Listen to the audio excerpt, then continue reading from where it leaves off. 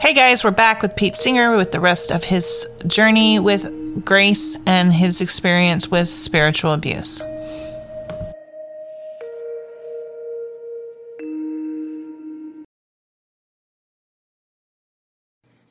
And it's not always easy to do either. No. You're absolutely right. It's challenging. It's hard. Is trauma-informed churches growing, or is there still a lot of resistance? Yes. It is growing, and there's still a lot of resistance. I'm sorry, go ahead. I mean, I've seen some churches, they take and they acknowledge it, and they're trying to work and, trying to implement something for trauma, but it's very messy. And then others are just like, it doesn't even exist. Yeah. I tell you, last November I was presenting at a conference, and it was a forensic sciences conference that was focused on child abuse and intimate partner violence. And the first 2 days of the conference were focused on professionals in this work. So law enforcement, child protection workers, victim advocates, forensic interviewers, medical personnel, and such. That was the first 2 days, and so I did a presentation during those first 2 days to those professionals. But then day 3 of this conference, which I think is just amazing, day 3 of this conference, they invite faith leaders in. And so the faith leaders come in, and I gave a couple of presentations on day 3. And one of those presentations was taking SAMHSA's 6 principles of trauma-informed practice: safety, trustworthiness and transparency, peer support, collaboration and mutuality, empowerment, voice and choice, and humility in the face of historical, cultural, and gender factors that are just absolutely inseparable from trauma. My presentation was saying these 6 principles are actually scriptural, and this is what it would look like if we would actually take them and apply them in our churches. I got done with that presentation, and somebody came up to me and she said, I grew up in the church. And because of all that I experienced growing up in the church, as soon as I was an adult, I left the church. She was in her mid-40s, and she said to me, I think this is the first time I've actually met a real Christian.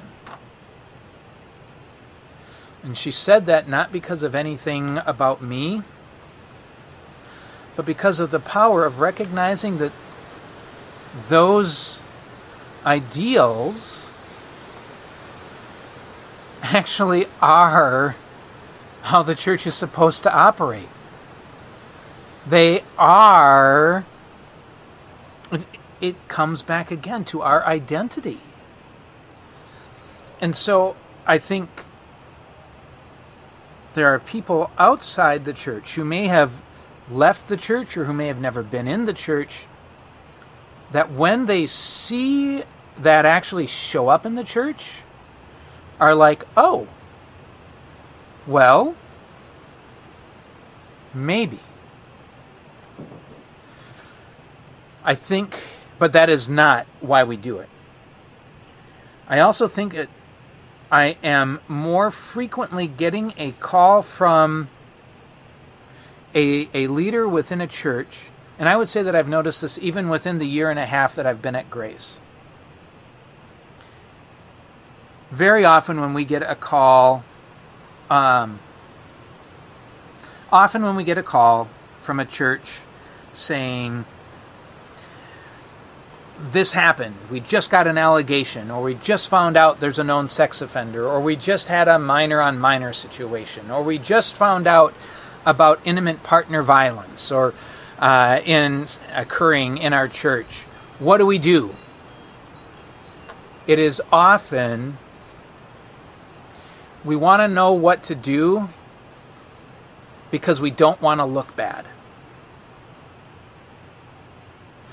We want to know what to do because we've seen how some churches have shown up looking really bad in the media lately. And we don't want to be that church.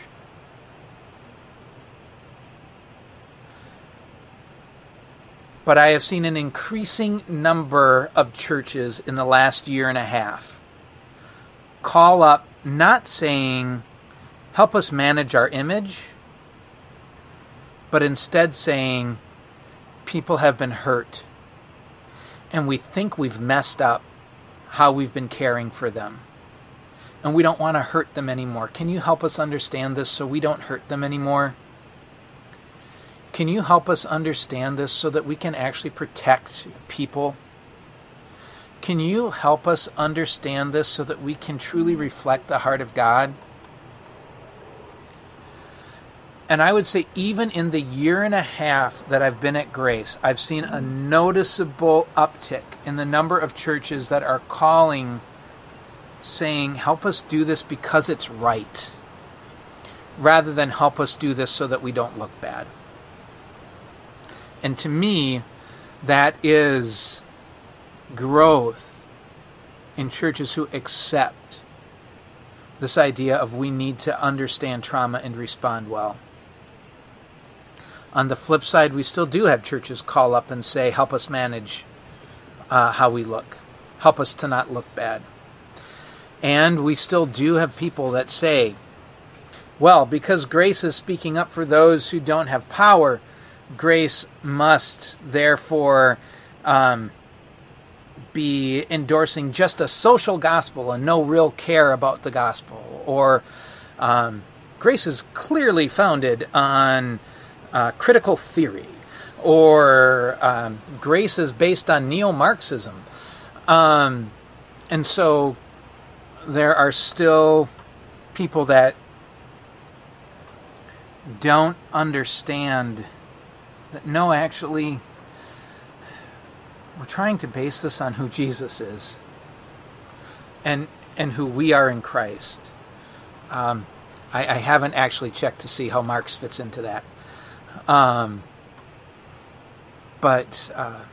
So I think that, yes, there is growth. I think that there is still resistance from people who have not understood that this isn't about anything other than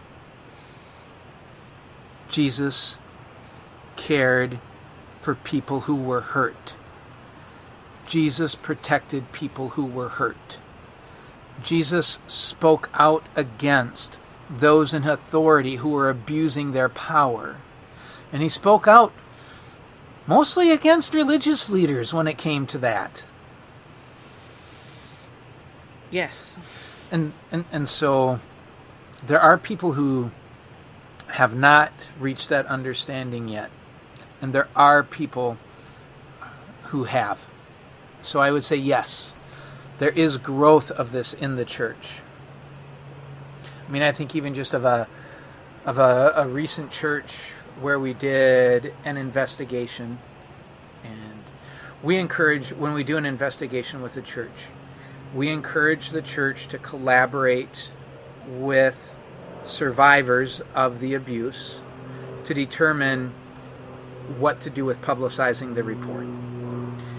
There are some situations where victims truly and survivors truly do not want that report public. Or if it is going to be public, I want you to take out any reference of me whatsoever, because I'm really concerned that people are going to figure out who I am. And so we encourage churches, work with the survivors. If you know who the survivors are, work with them. If you don't know who the survivors are, we will help convey some of their wishes as to publicizing this report. But we encourage publicizing the report consistent with survivor wishes. But even just as an example, there is a church who there were very public allegations about abuse that had occurred decades ago. And we put in that while it was not a slam dunk, the allegations do appear credible. And the church, and we also said, in the years since that, we see that you as a church have taken some very significant steps. Very significant steps towards increasing safety and taking better care of survivors. So the church checked with survivors, put the report up on their website for everybody to see,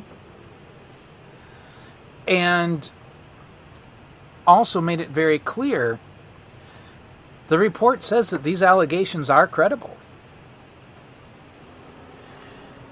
Went on to describe how the allegations actually, just statistically speaking, usually are. And went on to say, we've tried, and there are a couple of things that, so one, a couple of things that Grace said that we botched. Yes, we did. And we're trying to make them better. A couple of things that Grace said we did well. Don't get arrogant. Don't say we've done a couple of things well, so we're fine. Because maybe we did a couple of things well, but we've got work to do. And so we're not going to go sit on our laurels after being told that we did some things well. That is a church that has a heart that will be open to being a more trauma-informed church. Because that's a church that says we're going to take the black eye because we need to care for survivors. We're going to take the black eye because we need to protect people. And when we do get it right, we're not going to brag about it. We're not going to boast about it. We're not going to say, great, we've arrived. We're going to recognize that you never fully arrive, and we're going to get back to work because we know we still have work to do. Okay, we've got a few more questions. How do we bring this to our church? Like, how do we bring being trauma-informed to our churches?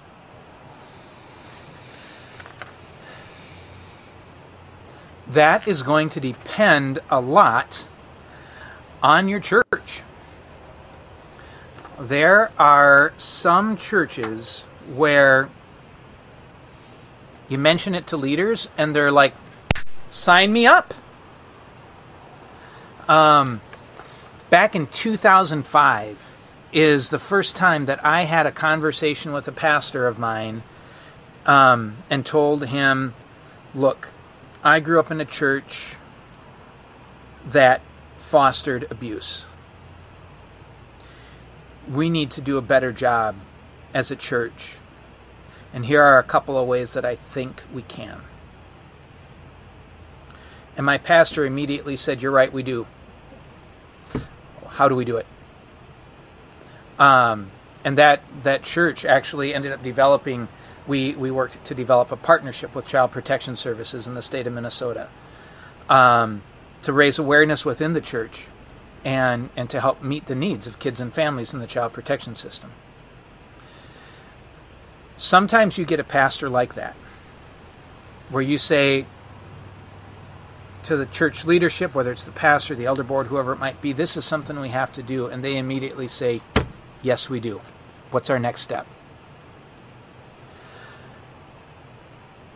In a situation like that, you can refer them to books, such as books written by Wade Mullen, books written by Diane Langberg, books like A Church Called Tove, resources like Rid of My Disgrace, The Cry of Tamar. If you go to the Grace website, you'll see a number of other resources that they can share, even with, to equip parents in speaking to their kids.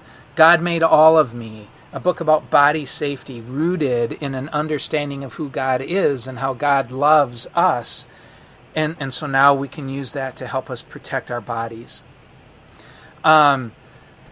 So if they're open to it, giving them resources like you'll find on the Grace webpage or on the Grace YouTube page, where we have many videos, even up to or going over an hour, talking about abuse in churches and how churches can do a better job. So helping them reach those resources.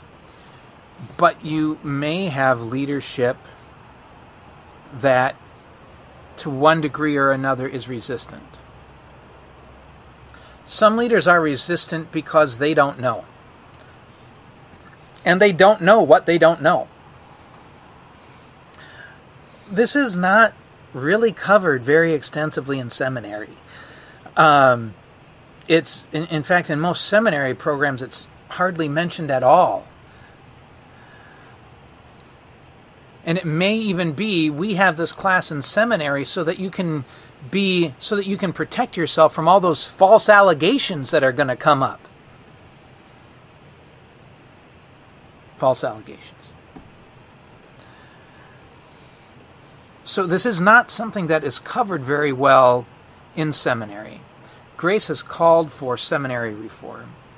We need to have seminary reform. But it very well could be that you are encountering resistance from your pastor, from the leaders of your church, because they just don't know. And if they know, then perhaps they'll be open to doing something. I would love to have a conversation with any of those pastors. Send them our way. Okay. Look at some of the resources that we have, other resources that just will help them understand that this is a big deal, that we need to do something about it, that can help chart a path forward. The last question, well, I'm just going to ask one more question on top of the ones that I have written out. How has working against spiritual abuse affected your faith?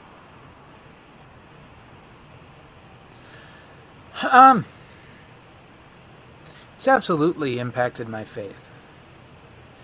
I would say it has made me more skeptical of faith leaders. It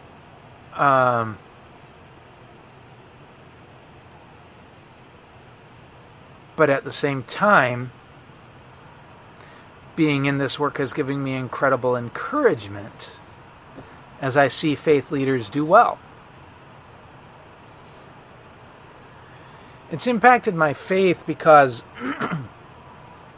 it's helped me realize that faith is not about a person,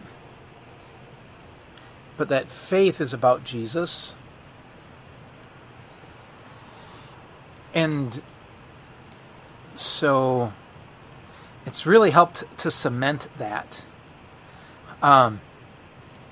Because let's be honest, if some of the things that we see from Christian faith leaders actually are about Christ, actually are about what Christianity is, I'll take a pass, thanks. So, I mean, it's recognizing that it's not about those people, but it's about Jesus. it's helped me to realize that if a person is struggling with staying involved in the church, that's legitimate. That's not that they have weak faith. That's not that they don't see the truth. That's they're going through something that's real legitimate. That's going through something that has basis in reality. It's helped my faith because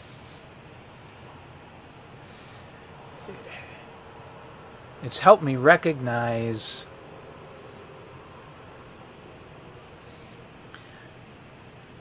the abuse that's out there. But in my situation, I'm not saying that this is a realization that everybody should come to, but I'm saying in my situation,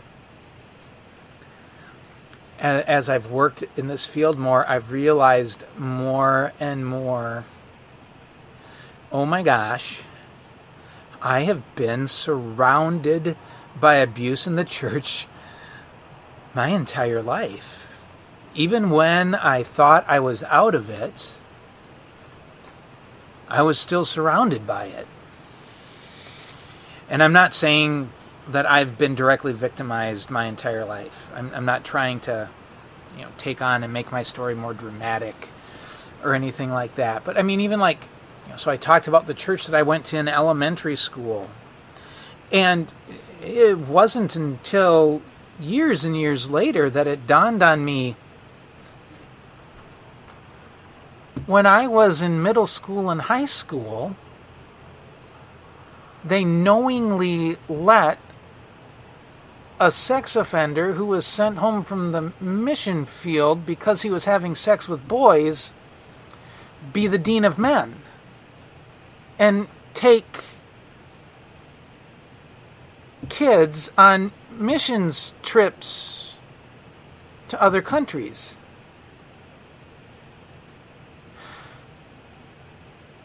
I'm not aware of any abuse happening with people from that church or school on those missions trips.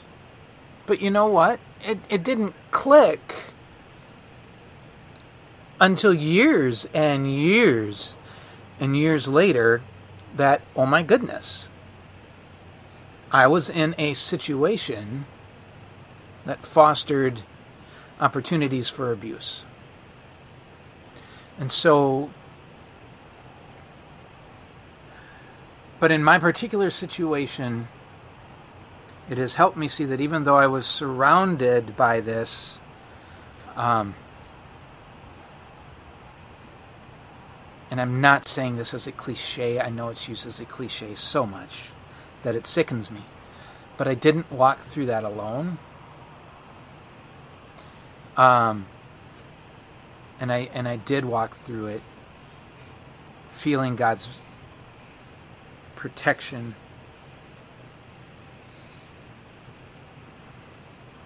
And again, I'm not saying that everybody needs to come to that point, and I'm not saying, yeah, God was with me, so everything's fine. But for me, that has been a part of my faith journey, is recognizing that. And just more and more recognizing that this is so far beyond anything I could do. Just so far beyond. There's no way that that I can do this. It's just beyond me. Okay. Yeah. I guess my last question is, what do you do for self-care? I mean, because this has to take a toll on you, on all aspects of your life, your body, your mental health, your emotional health, your spiritual health. Sure. So I'm not currently in therapy, but I've been in therapy before, and highly recommend it. Even though I'm not in a formal going through formal therapy right now. I have a person that I trust who is a pastor and a licensed mental health professional, so that he's both. And we meet on a regular basis because I believe, and then because of that, we're able to go and look at things both from a spiritual perspective and, if there's a mental health component to it, a trauma component to it, or anxiety or depression or whatever it might be, sometimes this work can get a person down. Yes. That he's able to look at it from all those perspectives. And it's somebody that I trust, somebody that knows me well, understands where I'm coming from. He actually happens to be, I think we would both acknowledge this, he happens to be a good deal more conservative than I am. But is also real comfortable with not having to push me to be, and real comfortable with the fact that you don't have to be as conservative as he is to love Jesus. And so that works well for us. Connecting with people is incredibly, incredibly important. Whether it's my wife, whether it's my kids, I'm so blessed to have a wife who is deep in the trenches of understanding what trauma is. She's in public health and focuses on working with marginalized populations who are dealing with some pretty significant healthcare disparities and social determinants of health. And so she is in the trenches and she gets it. And that has been just an incredible blessing to me, that we're able to support each other in the heavy, heavy work that she's doing. I can be a support to her, and in the heavy work that I'm doing, she can be a support to me. Spending regular time in Scripture is essential for me. Being comfortable to argue with God a little bit and to say, God, what the heck are you doing? And he hasn't struck me with lightning yet.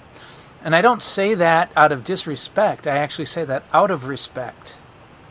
Because God's big enough to deal with my questions. God's big enough to deal with my not getting what God's doing. And so the freedom to express those doubts, the freedom to express the frustration, and at times even, God, I'm kind of angry that this happened. And I'm not just angry at the person that did it. I'm wanting to work through the fact that I'm a bit angry at you right now for letting it happen. And knowing that I can express that to God. I mean, it's like not a surprise to God if I'm angry at him, right? It's not something that I've been able to successfully hide from God. Phew, I'm glad he didn't realize I was angry. But just to be able to openly talk to God about that. As much as I can to get away, to take care of myself, to engage in things like deep breathing, exercise. And then I think that this is also really super important for those of us who work with organizations that are really trauma saturated. Whether that would be a church, whether that would be victim advocacy, whether that would be a homeless shelter, whether that would be a school, regardless of what it is. As organizations, we ask people to put themselves in the line of fire. If we are knowingly asking people to put themselves in the line of fire, as an organization, we have a responsibility to help care for and protect them. And so it's also recognizing, in part, that Grace has a responsibility towards me, and I let my board of directors know what I need. And I have an incredible board of directors at Grace. But it's also recognizing that as an organization, Grace has a responsibility to every single staff person, whether they're contracted or employed. And if you're in a church, in a school, in a victim advocacy organization, in a homeless shelter, whatever it might be, to advocate for yourself with that organization, because they have a responsibility to care for you, because they're asking you to step into the line of fire. Okay. I guess, anything else you would like to add that we have not covered? I can't think of anything else off the top of my head, other just, I've really appreciated the chance to have the conversation, to talk about some of these super, super important issues, to talk a little bit about Grace too. And if anyone's interested, I hope they check out Grace, check out our website and other resources that might be there. There are other great organizations, whether it would be Sacred Spaces, who does some incredible work primarily in the Jewish faith community, and really encourage you to check out them if you're listening and you might happen to be in the Jewish faith community, as just an unbelievable resource. The Zero Abuse Project also does some incredible stuff, including a training called Keeping Faith that's coming up in October that would be great for people to attend. And then checking out the resources that we've got on our website at Grace as well would be incredible. Okay. All right, guys. Thanks for listening. As always, follow us on your favorite social media platform and on your favorite podcast platform. And if you have any questions, always reach out to Rachel in Recovery at www.rachelinrecovery.com. Thanks.